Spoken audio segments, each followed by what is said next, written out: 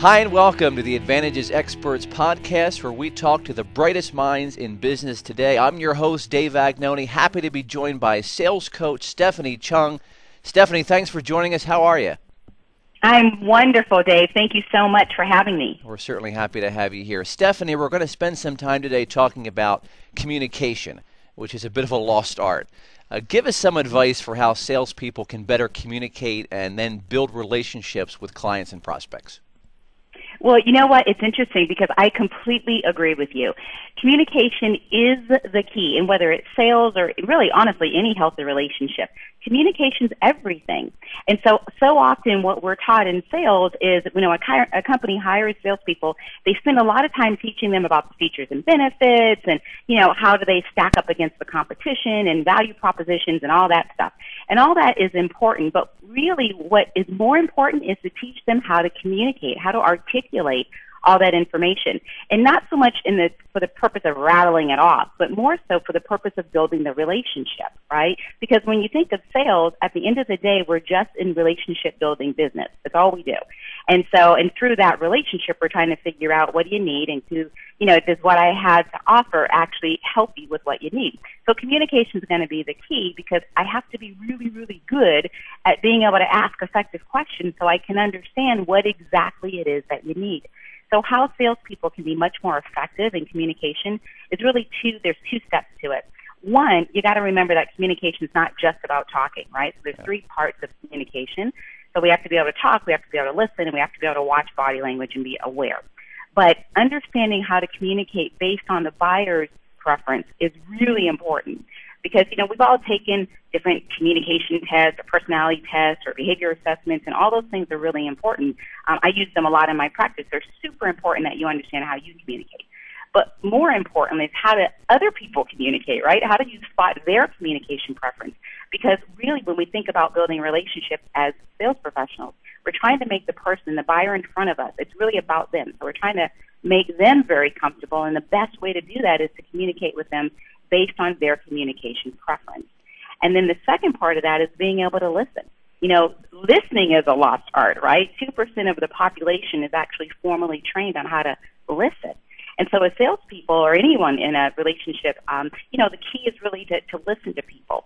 And at the end of the day, the people that we like the most, and this is just human behavior, we like those people that make us feel really good. And you make us feel good by actually making us feel like you're heard of, right? Yeah. And that you see us and that you understand us. So communication is really important. But I would say for sure for salespeople, the differentiators, the difference between the good and the great is that the great really know how to zone in on the buyer's behavior and their communication preference, and then they adjust accordingly. You mentioned listening. I do want to spend some time talking about that in a moment, but I want to follow up on what you just talked about. This understanding the communication style of a client. How do you know that? Can you figure that out in the first couple minutes of a conversation, or how do you know sort of a client's behavioral patterns so you can better communicate with them? Absolutely. Great question. Yes is the answer to your question. You can absolutely be trained on how to understand different buying behaviors, communication styles, and things of that nature. There's a lot of different types of assessments out there. I personally prefer the DISC assessment, D-I-S-C, okay, because it takes this big thing called communication, and it really just breaks it down into its four primary. So it's easy to articulate, but it's easy to understand.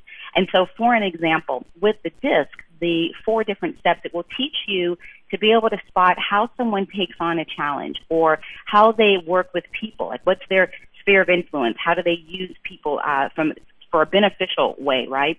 How do they influence people to how they perceive things.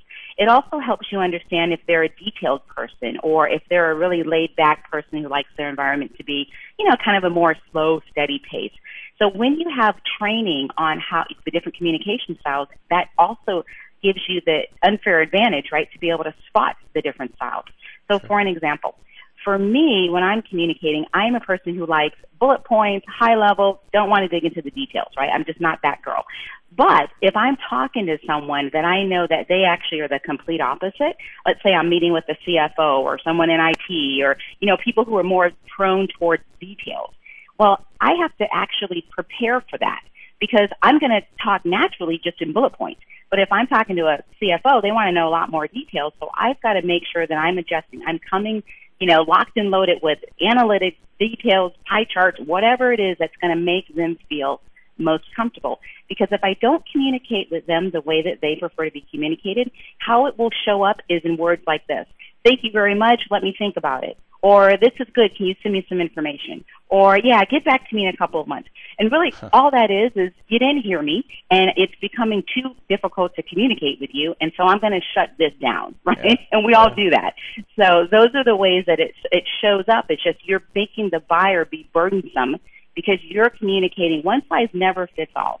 And so if you're communicating with everybody the same exact way, then you're already at a disadvantage. And I always tell people, if you have one proposal, shame on you. If you don't have 4 different ways that proposal's written or 4 different ways that you can articulate your product, then you're missing 75% of the population. That's a big number. If I'm a salesperson, I don't want to miss that many people. I think that's a great point. I want to move on to listening a little bit. This is another area that you touched on that, I feel like it's really hard for salespeople. They're eager. They want to get in there. They want to present. They want to do a lot of the talking. But that's not the best approach, is it? I mean, you have to sort of fight the urge to jump in. Is that right? Oh, my gosh, that is so right. What's really interesting is when I'll give you like a little, I'm really geeky when it comes to sales and science, right? And then I'll hit the listening part as to why this is important. Sure. When you allow someone to talk about themselves, right, the brain actually creates a dopamine effect. And so that's why we actually all like talking about ourselves, because it makes us feel good. There's a whole science behind it. So when you think about listening, when you're asking someone a question about themselves or the scenario, the best thing you can do is just ask a very open question and then just let them talk. Because not only is it going to make them feel like you're listening to them and that they've been heard, which helps build the relationship, it actually creates a dopamine effect, so they're going to feel good about how you're making them feel. Right? But now when you think about taking that next step and thinking about listening, there's 3 different ways or forms of listening. And so multitask listening is what most of us do 85% of the time, right? We're driving our car, we're listening to the radio, or we're driving our car and we're, listening to the GPS. And so we're multitasking, and that's how we're listening. There's another way to listen, which is called focused. And so, like you and I right now, we're on the phone and I'm listening to you. I'm focused 100% on what Dave is saying. Mm-hmm. But being focused, the type of listening when we talk about being focused, I may be listening to you, but I'm also thinking about other things that pertain to you. So I could be thinking, I wonder where Dave's located, or, I wonder where Dave's from, or I can hear an accent in Dave's voice. So I'm thinking of other things that pertain to Dave. But the real way that you want to listen, and again, what's going to separate the good from the great, is that you want to be able to actively listen. And actively listening simply means that I am 100% focused on only what's coming out of your mouth. That's it. I'm not thinking about other things that pertain to you. I'm not thinking about what I'm having for dinner tonight. I'm not thinking about anything else. I'm only thinking about and listening to what's coming out of your mouth.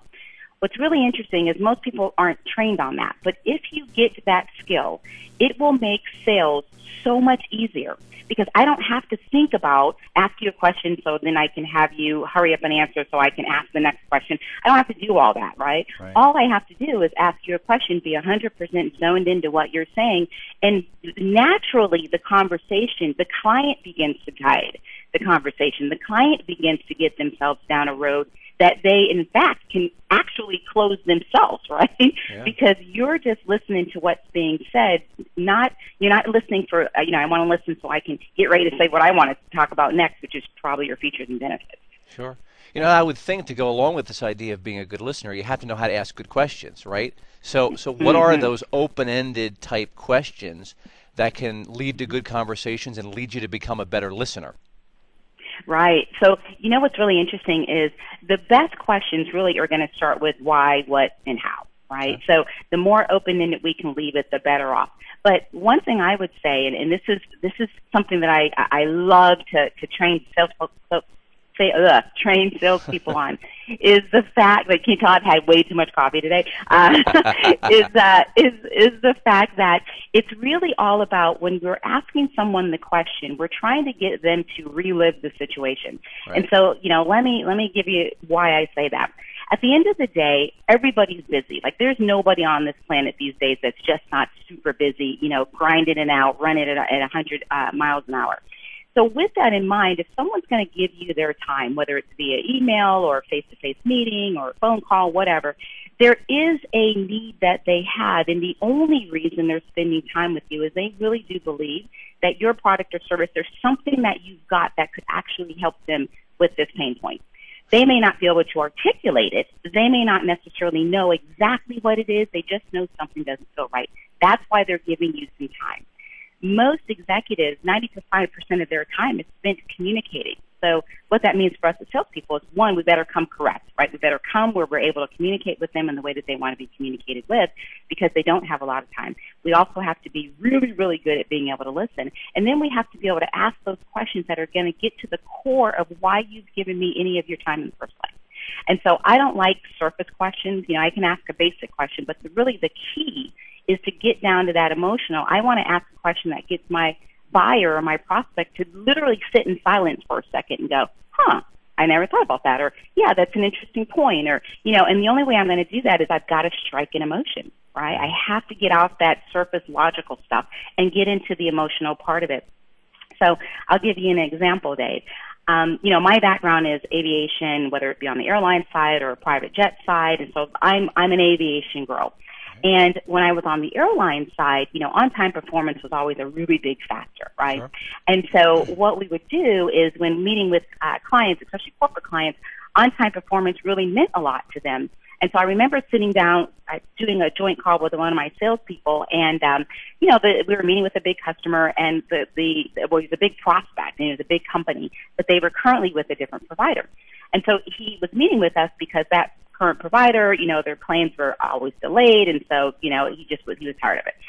So my salesperson went into asking a good question, which is, you know, may I ask what it is that, you know, that it has you allowing us to meet today? And says, listen, XYZ carrier, they're always late on this particular route, and I'm tired of it. Huh. So my salesperson jumps into, then, you know, well, let us show you, and she whips out a report on how, you know, that carrier is at 94.9%, but we're at 5%, you know, 95% on-time performance. And so she went down that route. Now, there was nothing wrong with that. Right. But, you know, quite frankly, the next carrier could have came in and said, we're at 96% on-time performance. And so, yeah. You know, now our whole thing is done. But from there, when I could see where she was going, I stopped the conversation. I said, can I ask you, you know, so-and-so has just shown you the fact that we're at 95%, and that's fantastic. But I'm really curious, when your folks are delayed, what does that actually do to the business? And so now the guy's talking about it. Well, you know, then that means the other people, they've got to stay later because they've got to, you know, the other team can't get in. And, okay, so what does that do? You know, what is that like for you? Well, it's frustrating because then I've got people calling me from all over the place, and they want to leave, and they want to get to their kid's soccer game, but they can't because the other team hasn't gotten in. And then what does that mean for you? Like, what are some of the non-financial, I get there's the financial impact, but what's the non-financial impact? Well, I've got pissed off employees, and what does that do for morale? Now I'm getting to the core, right? Now, if the next carrier comes in and says, we have 96%, which most salespeople would do, they're going to think, okay, well, that's great. You know, I've got one at 95%, one at 96%. But really what we've heard is the fact that it's not about that 1%. It's about the fact that he's got a morale issue because people are sick of carrying other people's weight because, you know, the airline can't get him there on time. And then there's the financial thing. And quite frankly, he's embarrassed. You know, so that's the issue, right? And so when you think about listening and asking questions and leaving the questions really open with the why and the what and the how, it's because we're trying to get to the emotional issue as to why are we really here. And that then helps me sell the product and talk about how we're going to differentiate ourselves. Yeah, it's a big deal. It totally is a big deal. You know, we've talked about some good separators, things that separate the good from the great. I think another separator is this idea of confidence. You know, being confident is really tricky for people, especially, I think, and you could tell me better than I could know, being a woman. Being confident as a salesperson, as a woman, without coming across as too pushy. How do you do that, Stephanie? Yeah, you know, confidence is key, right? Because whether you're a salesperson or an attorney or a doctor, you know, no one wants to deal with people who aren't confident. We just don't. Yeah. So I don't want a pilot who's got security issues, you know, right? Totally. I want you to feel like you truly are. You're the man or you're the woman, right? And so the same is true when we talk about sales. how you get confidence, and really, it's funny when you look up the word confidence, it really just means belief in oneself. And so how you get confidence is really through knowing your stuff. I mean, believing that you truly know what you're talking about, that you know your product, you know that it offers value to the right type of client, not to all clients, but to the right client. And so what's important when you think about confidence is it's not about, look at me, look at me. It's really honestly, the most confident people are usually the most humble, the ones that just, they walk in the room and you can feel their confidence. They haven't even said anything, right? Yeah. And so confidence truly is about knowing that you know that you actually offer value or your service or your product. But, we all know as salespeople, it's really about us first, and then the product or the service that we represent is second. Sure. And so no one wants to do business and no one wants to give you money if you're not sure that what your product has to offer is really worth the money that you're asking people to give. Nor should they, right? I can't just give you respect or give you trust or I can't do all that. You have to earn it. And so confidence is that you know what your product has to offer, you know how good you guys are in the marketplace, and you also know enough to be honest and authentic with the buyer in front of you. And so one of the things I like to do is I like to set up the close on the front end when I'm meeting with the client or a prospect.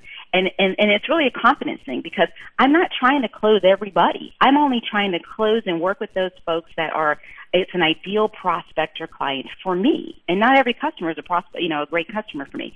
And so with that in mind, on the very beginning of the conversation, when we're first setting out, I'm going to talk about a couple of things, why we're here. Thank you for meeting us. Once we get done with all the small talk, and we're going to talk about, here's what I'm hoping to get out of the call today. I want to have a better understanding of this, that, and the other. And, is there anything that you'd like to have me add to this? Because I want to make sure we hit your points as well. They'll tell me whatever.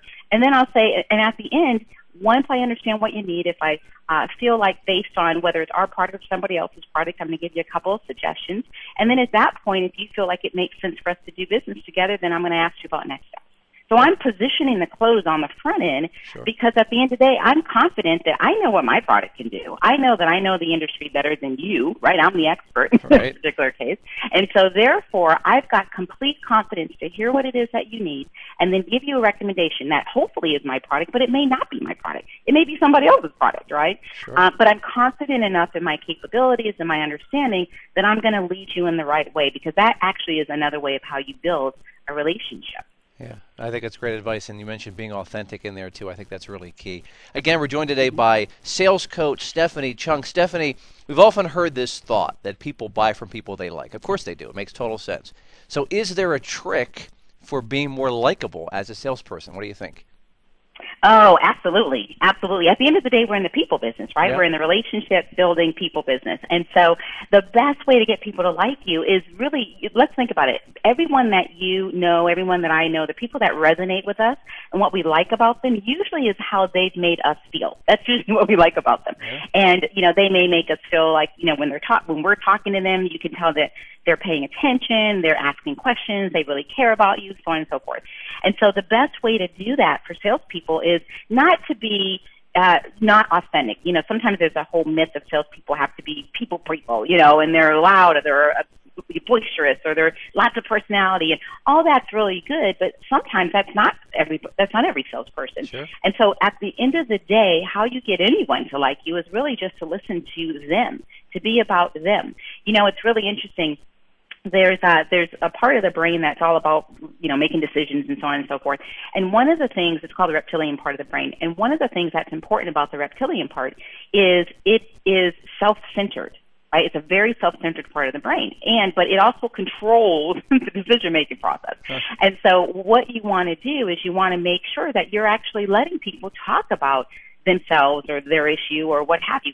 That is how people, and then of course you want them to talk about it, but more importantly, you want to be able to listen to it and ask more questions, etc. People will like how you made them feel. And how you make anybody feel important is truly to listen to them and build a relationship and to be about them, not about you. Yeah. Stephanie, a couple more things. I promise we'll let you go. I know from looking at your blog and looking at your site, you're a big believer in this idea of finding out what's important to a prospect before you actually try to sell to them. So what's that process involve? Is it research or what's the background or thinking there? Yeah, absolutely. Well, when you go back to the statistic, right, of everybody just being super busy, at the end of the day, people are especially with the internet, 87% of all deals are, or at least all sales calls made, the client has already looked you up, they know about your value proposition, they've seen your website, they've done a lot of their own research. But what that means is we also have to come in just as prepared, right? Yeah. So we need to do the research, we need to understand what's important to the buyer, we need to understand as much about the buyer as we possibly can. So whether that's using social media or LinkedIn or, who do you know that knows that person, so you can get some insight about who they are as a person, not just what they do, but who are they really, right? Yeah. Understanding and being trained on communication style will absolutely help because it will help you spot some of those things. But then also just being able to truly understand, not just about, again, them, but I like to go in, I like to do a lot of research about their business. What's going on in their business? Is the business up or down, right? Is the business making money? Is it losing money? Do they have a new leadership team? What are those pain points that the person that I'm meeting with is actually going through? I need to be able to empathize with them. So it's not about just the product that I'm selling. It's really about, well, why do we need this, and what is that going to do based on where their company's at, fiscally or market share-wise, or, it's really about being an educated salesperson. Long gone are those days that we just walk in and throw up all kind of features and benefits and value propositions and all that stuff, right? Yeah. We really need to be a partner with our prospects. And so the best way, again, it goes back to understanding their business, knowing what's going on with them. There's no excuse these days not for a salesperson not to be completely well-versed into that company's culture and understanding and information and background and, to know that stuff. So when you go in there and you're talking about, what you have to offer, you actually can position it in a way that makes sense for them based on what they're going through. Yeah, it goes back to this idea of tailoring the approach, it sounds like. You have to tailor each time. Absolutely, absolutely. And it's funny, once you know the different communication styles, there's certain things that you can look at on the web, and it will give you a good idea about the person's style, strangely enough, right? So if you're looking at a headshot and the person's got every hair in place and, their buttons all the way buttoned up to the top and just everything looks perfect, well, that's probably one style that's going to be focused on the details, right? Yeah. But if you're looking at their headshot and they've kind of, they're kind of doing something silly and quirky and fun, well, that's something else. So there's a lot of information that you can get that will help you and get you prepared. And when you walk into their office as well, or you're looking at their email, when someone sends you an email, their email is very, very telling.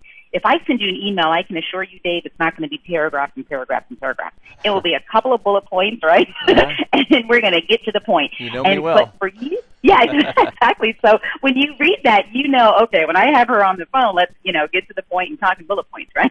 So there's a lot of things that you can do when you have the understanding about the basis of communication. Sure. Listen, Stephanie, you've been great. We so much appreciate your time. Leave us with one final tip, something that people who are listening to this can go and use right now today. Oh, great. Well, I would say know your stuff. It's not enough to be a people person. I absolutely hate that saying.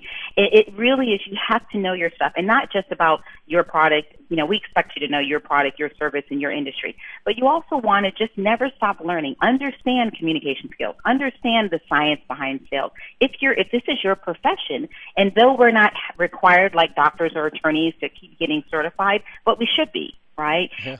Know your stuff. Understand what value it is that you bring to the table, and that will not only boost your confidence, but it will also help you build long-term relationships with clients, because it's not just about getting a new customer. It's about also retaining a current customer and then getting those customers to be your brag team, to tell all their friends about you and your service and how great you are. So truly, school's never out for the pro. Always be looking, how can you tweak and sharpen your game? All right, there you have it. Some great advice from Stephanie. Stephanie, if people want to reach you and maybe get some more tips, how can they go about and do that? Absolutely. So StephanieChung.com. I'm social, I'm media, I'm LinkedIn and Facebook and all that stuff, but really the best resources go directly to my website. I've always got a ton of free information out there, and it's StephanieChung.com. All right. We'll be sure to do that. Again, our thanks to Stephanie. We thank you for listening. This, again, has been the Advantages Experts Podcast. I'm Dave Vagnoni. Have a great day.